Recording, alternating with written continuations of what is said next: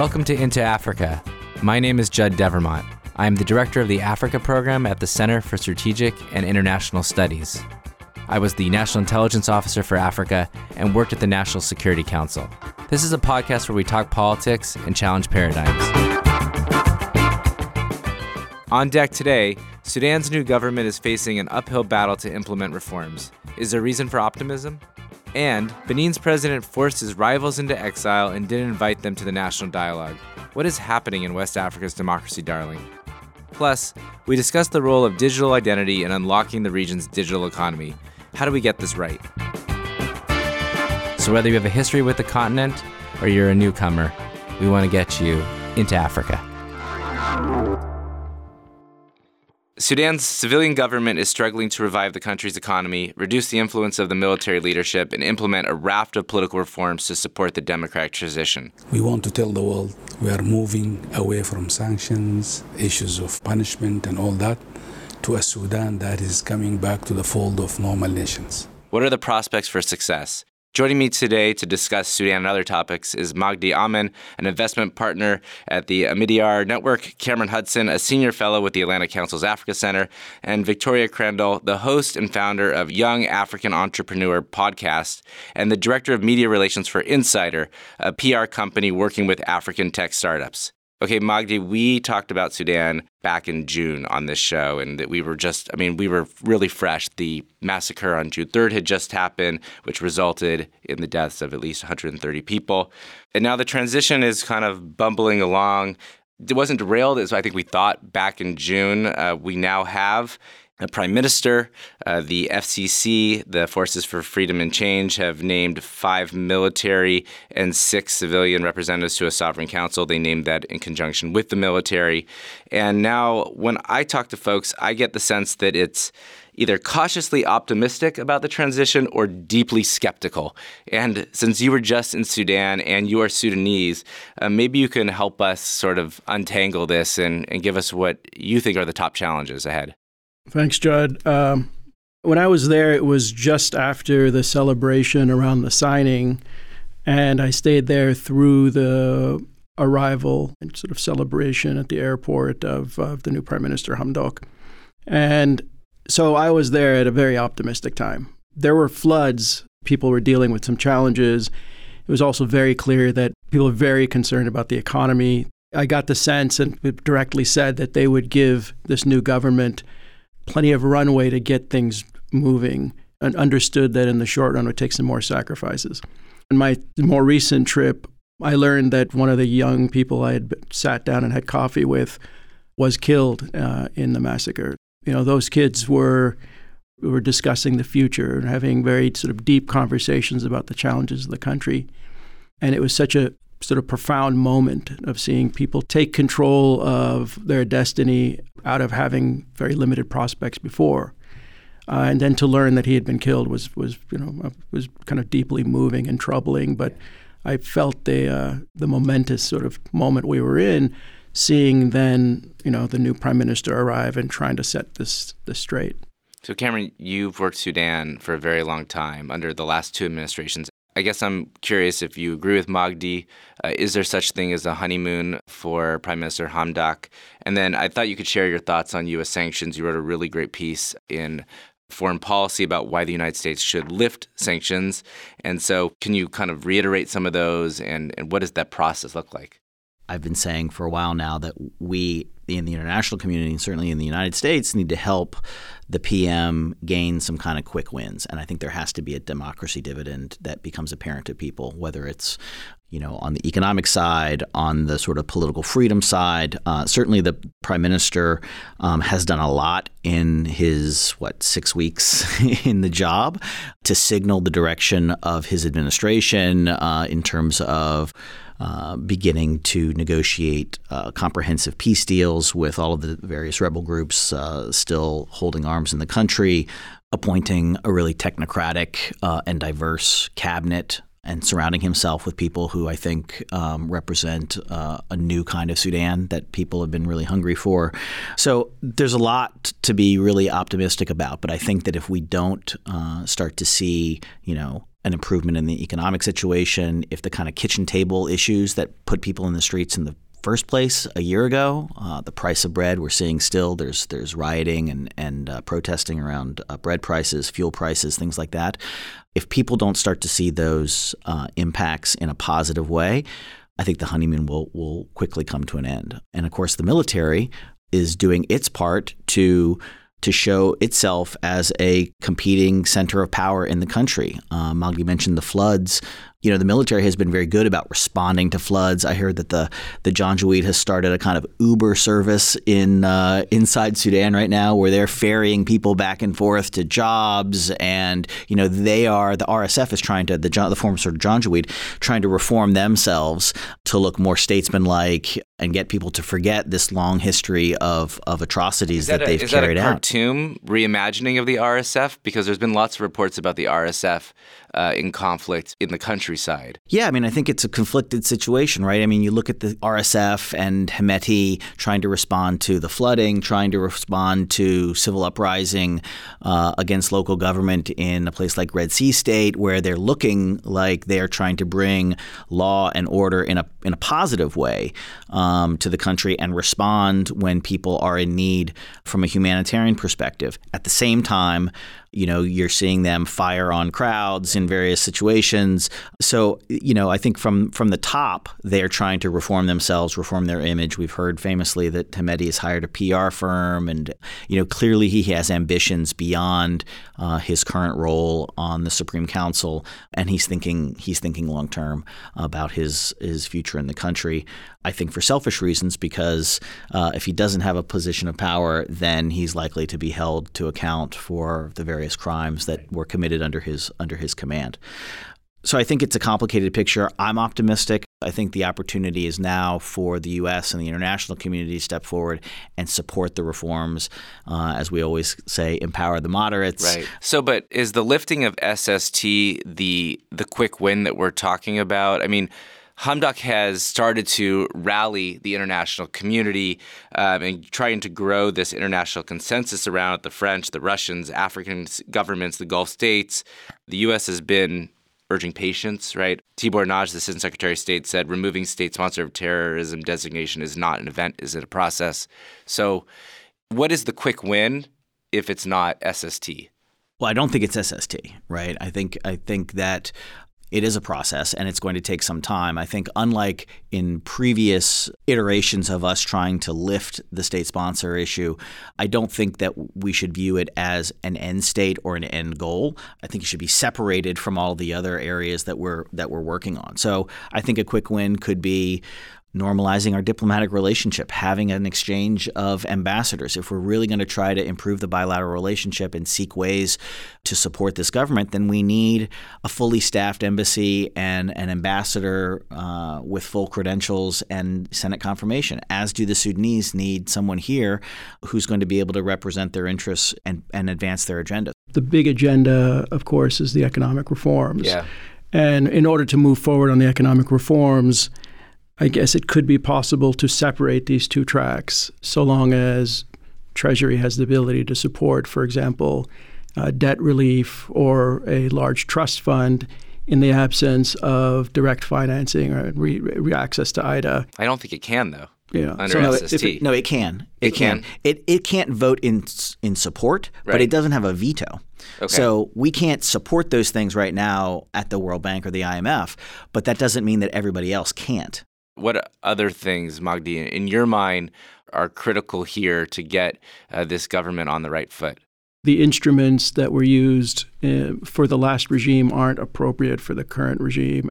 The reforms themselves are all about transparency, good governance, removing sort of the overhang between the old regime and the economy, opening up competition, including opening up to Western investment.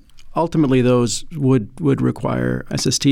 But in the short run, there's a lot of leverage and a lot of engagement that can be had through these economic processes. I think financing is needed to build safety nets so that some of those subsidies can be at least moved to something more targeted and more direct.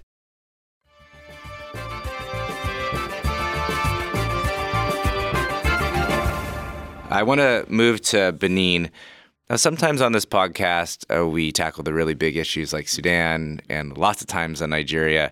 But the secret is that this is also my opportunity to talk about the small country. So we're going to talk about Benin because Benin has been this democracy darling for a very long time. It has a very small population of 10 million, but it's got this symbolic importance because it was one of the first countries to transition to multi-party democracy in the 1990s. And they've had a number of transitions from incumbents to challengers. The president, Patrice Talon, who was a businessman, has been just on a tear. Benin's President Patrice Talon has announced plans to reform the West African country's governmental institutions. He's prosecuted one of his opponents in absentia for drug trafficking. Then he deployed troops to surround his immediate predecessor and longtime rival, Yayi Boni. He supported legislation that's made it impossible for the opposition to contest the elections. And then this month, he held this national dialogue where there were some proposals to roll back some of these restrictions. But who was invited? Well, not his rivals. Pretty much the only people who showed up at the national dialogue were the parties aligned to him. Now, Victoria, I'm going to put you on the spot. I don't know how much you follow Benin, but you in proximity are closer to anyone else since you live in Lagos. Are you hearing about these issues? Have you been thinking about this? This is also coming at a time where Nigeria has had really unproductive policies towards Benin closing the border. It's a different topic for a different time, but I wanted to bring you in the conversation. No, it's not really registering in Nigeria, or at least in the circles in which I move. And honestly, I just don't think Benin even registers on the radar of most Nigerians, really, unless they're trying to bring goods in and out of the country, whether that's legal or illegally. And I think the closure of the land border is a much more pertinent issue to Nigerians. And generally, I think the indifference to Benin's politics speaks to really the lopsided relationship between the two countries. Nigeria is the region's giant, politically and economically, and it just really looks inwardly, doesn't really look to its neighbors. And I think that can lead to resentment of Nigeria amongst political elites. And perhaps that has helped contribute to worsening relations between Talon and Buhari. I know I'm going to regret saying this, but sometimes I think of Nigeria as the Americans of Africa, throwing their weight around, not really thinking about sort of the consequences for their neighbors. But Benin is, again, just to reiterate, is a really important country that we, the United States, have invested a lot in.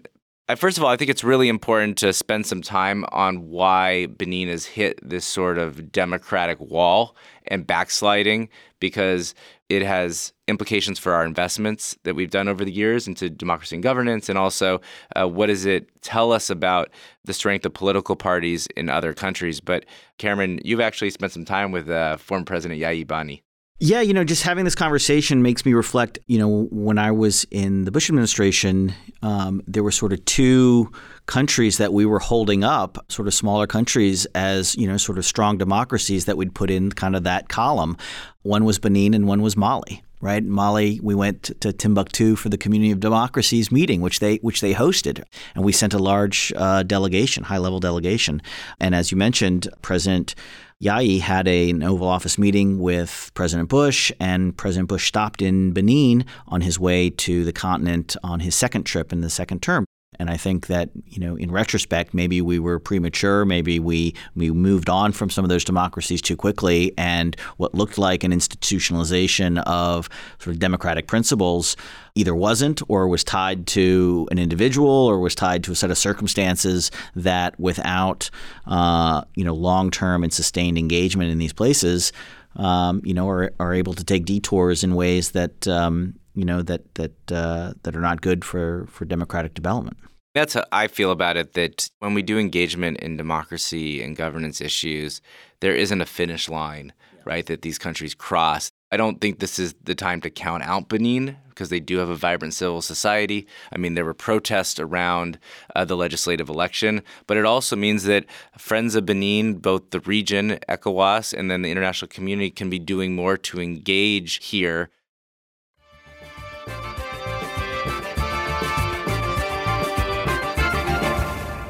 Okay, we're going to move to the main topic today, which is about digital identity.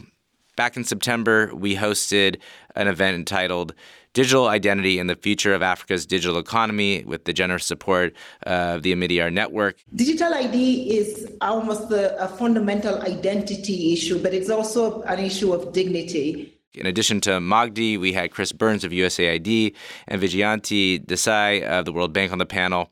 I wanted to reprise some of that conversation here on the podcast, but bring in Cameron, who in a former life was at the CIA as an economist. He and I were office mates, causing lots of trouble. And then also Victoria, has a fantastic podcast where she interviews entrepreneurs that were involved in fintech and blockchain, big data, and other sectors. So, Magdi, please start us off. The Omidyar Network has championed this issue, especially in sub-Saharan Africa. What is digital identity and why is it important? I think a couple of key points we were making. First of all, there's a global pool of about 1 billion people who don't have any form of documentation. Civil registries, birth registration is quite low in many countries. And if you don't have any form of documentation, you lack access to services, you lack access to health or education. Often transfer systems depend on identity. Digital identity is a way of sort of leapfrogging, building on, and in many cases, building on sort of those civil registration systems, but in many cases, doing very rapid enrollment of people technologically that allows them to have such access. But like all technologies, there are both benefits as well as potential harms that arise from them. So we are very concerned that as these digital identity systems get rolled out across Africa, that they are not only designed for inclusion, which include all people, not only citizens, but also designed to be interoperable across countries to facilitate a common free trade area, to protect people's privacy, not resulting in surveillance states, but actually empowering people through what we call notion of good digital identity, transparently delivered in ways that people understand and buy into, really empowering people for not only social service delivery, but also access to finance. So, for example, KYC becomes very, very easy to do once you have digital identity in place. So it's a route both for, better, more efficient economies, but also, a way to get entrepreneurs going once people can identify themselves and through KYC, access to payment systems and finance can support entrepreneurship. That's a perfect tee-up because, Victoria, all you do is work with entrepreneurs. Your podcast, again, which I really like, breaks down how you start and grow a business in Africa. How does digital identity play a role in unlocking Africa's digital economy? In your interviews and your engagements, what have you learned about both the obstacles that a lack of digital identity that is interoperable and follows standards, what does that mean? And have you seen sort of the opportunities that come with greater adoption of this measure? Digital identity is the very foundation of a digital economy in Africa. And startup founders, they simply have no users if those users don't exist digitally. So that's the infrastructure, right? That's step one, is that founders, unless you're going to solve that very big sticky problem, they're going to target a user base that already has a digital identity. And just to give a very kind of simple example, but I recently moved to Lagos 3 months ago, and I had to find a way to transfer dollars to Naira. And I could use an Aboki, so like the informal system, someone typically in the diaspora who has an account in the US and in Nigeria, and we just do a swap. And for an informal system that's quite organized, you can find rates online. But I wanted to see what options there were, what type of apps were out there, and what type of rates I would get. And luckily, there's some really fantastic payments and remittance systems out there.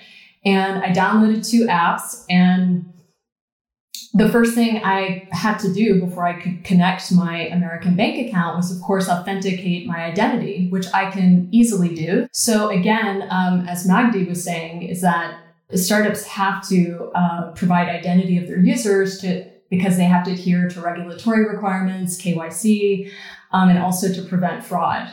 So digital identity is really paramount. It underpins everything. And because Africa has really struggled in proving providing access to digital identity for its citizens, that really stymies the development of a lot of startups. I think it's estimated by World Bank that over 500 million Africans don't have access to just a birth certificate. So even in the analog world, people can't prove their identities, which clearly prohibits or that precludes a digital identity. So, Magdi, what are the things that you would recommend to get us on the right path here? What are the prescriptions that, Omidyar is sort of promoting and pushing? So Omidyar and a lot of partners, including the World Bank, but also UN Economic Commission for Africa, the AU, Smart Africa, and a few other organizations are kind of working together around a couple of key things. I would say one of the most important ones is data protection and privacy. Last time I checked, only about 17 countries had either a data protection law in place or an institution, a data protection authority. That's a big agenda. Second is, I think civil society needs to engage. These systems need to be designed transparently. They need to be designed to empower people. And a vigilant, aware civil society, as well as media, can be helpful to holding governments accountable to good practices and good norms. A set of principles that the UN and World Bank and the AU have developed for good digital identity in Africa lay out some of these issues. Policies need to be done and delivered in sort of a transparent way, making it clear the intents of these systems as they get introduced. And technology, I think open source, transparent procurement, very important in Africa so that countries don't get locked into what we've seen in sometimes vendor lock-in or data that doesn't actually get properly delivered to for governments to use. So a lot of policy, transparency, clean processes, the right technology, and data protection. Cameron, you and I both worked at the NSC where your job is to manage the interagency. So I thought maybe you would have some thoughts on if trade and investment is the key priority for this administration and digital identity is so key to driving the digital economy, how are the ways that you would recommend to make this issue more central in that whole of government approach? You probably hate that whole of government approach term. No, I like it. I just spell it HOLE because I think we miss a lot. Well, I mean, I think, I'm new to this issue, but hearing what Magdi was saying, I think if the U.S. is going to take an interest in this, it's going to be, I think, piggybacking on top of some of the larger initiatives that are going on and that are out there already. I was recently on the continent and was in a refugee camp and was surprised at how quickly the UN is now adopting a lot of these tools in registering new refugees. It's all biometric data now that the World Food Program is using. But for the longest time, there was such great difficulty in just keeping track of how many people were coming and going into these camps and who was getting food and who wasn't. And so the UN is creating these huge digital identity databases. And the question that they were grappling was, what are we going to do with this? Are we going to turn this database over to the government? Which government is this government responsible to hold this data? How is it being protected? I think there's a lot of ways that the U.S. government can marry some of the various and maybe perhaps disparate efforts that are going on from a entrepreneurial perspective, from a humanitarian perspective, and try to knit those up at a higher level. I think that's probably the most influential way the U.S. can play a role in some of this. I encourage all of our listeners to go onto csis.org and to check out the event because there's a lot more really interesting insights from our panels. I think it's, of all the panels that we've done in the past year, that's the one I wish I was in the audience for and not sitting on the table because it was so rich with insights. Let me thank all of our guests, and we'll see you in 2 weeks. Thanks. Thank you. Thanks for listening. We want to have more conversations about Africa. Tell your friends, subscribe to our podcast at Apple Podcasts or wherever you find good content.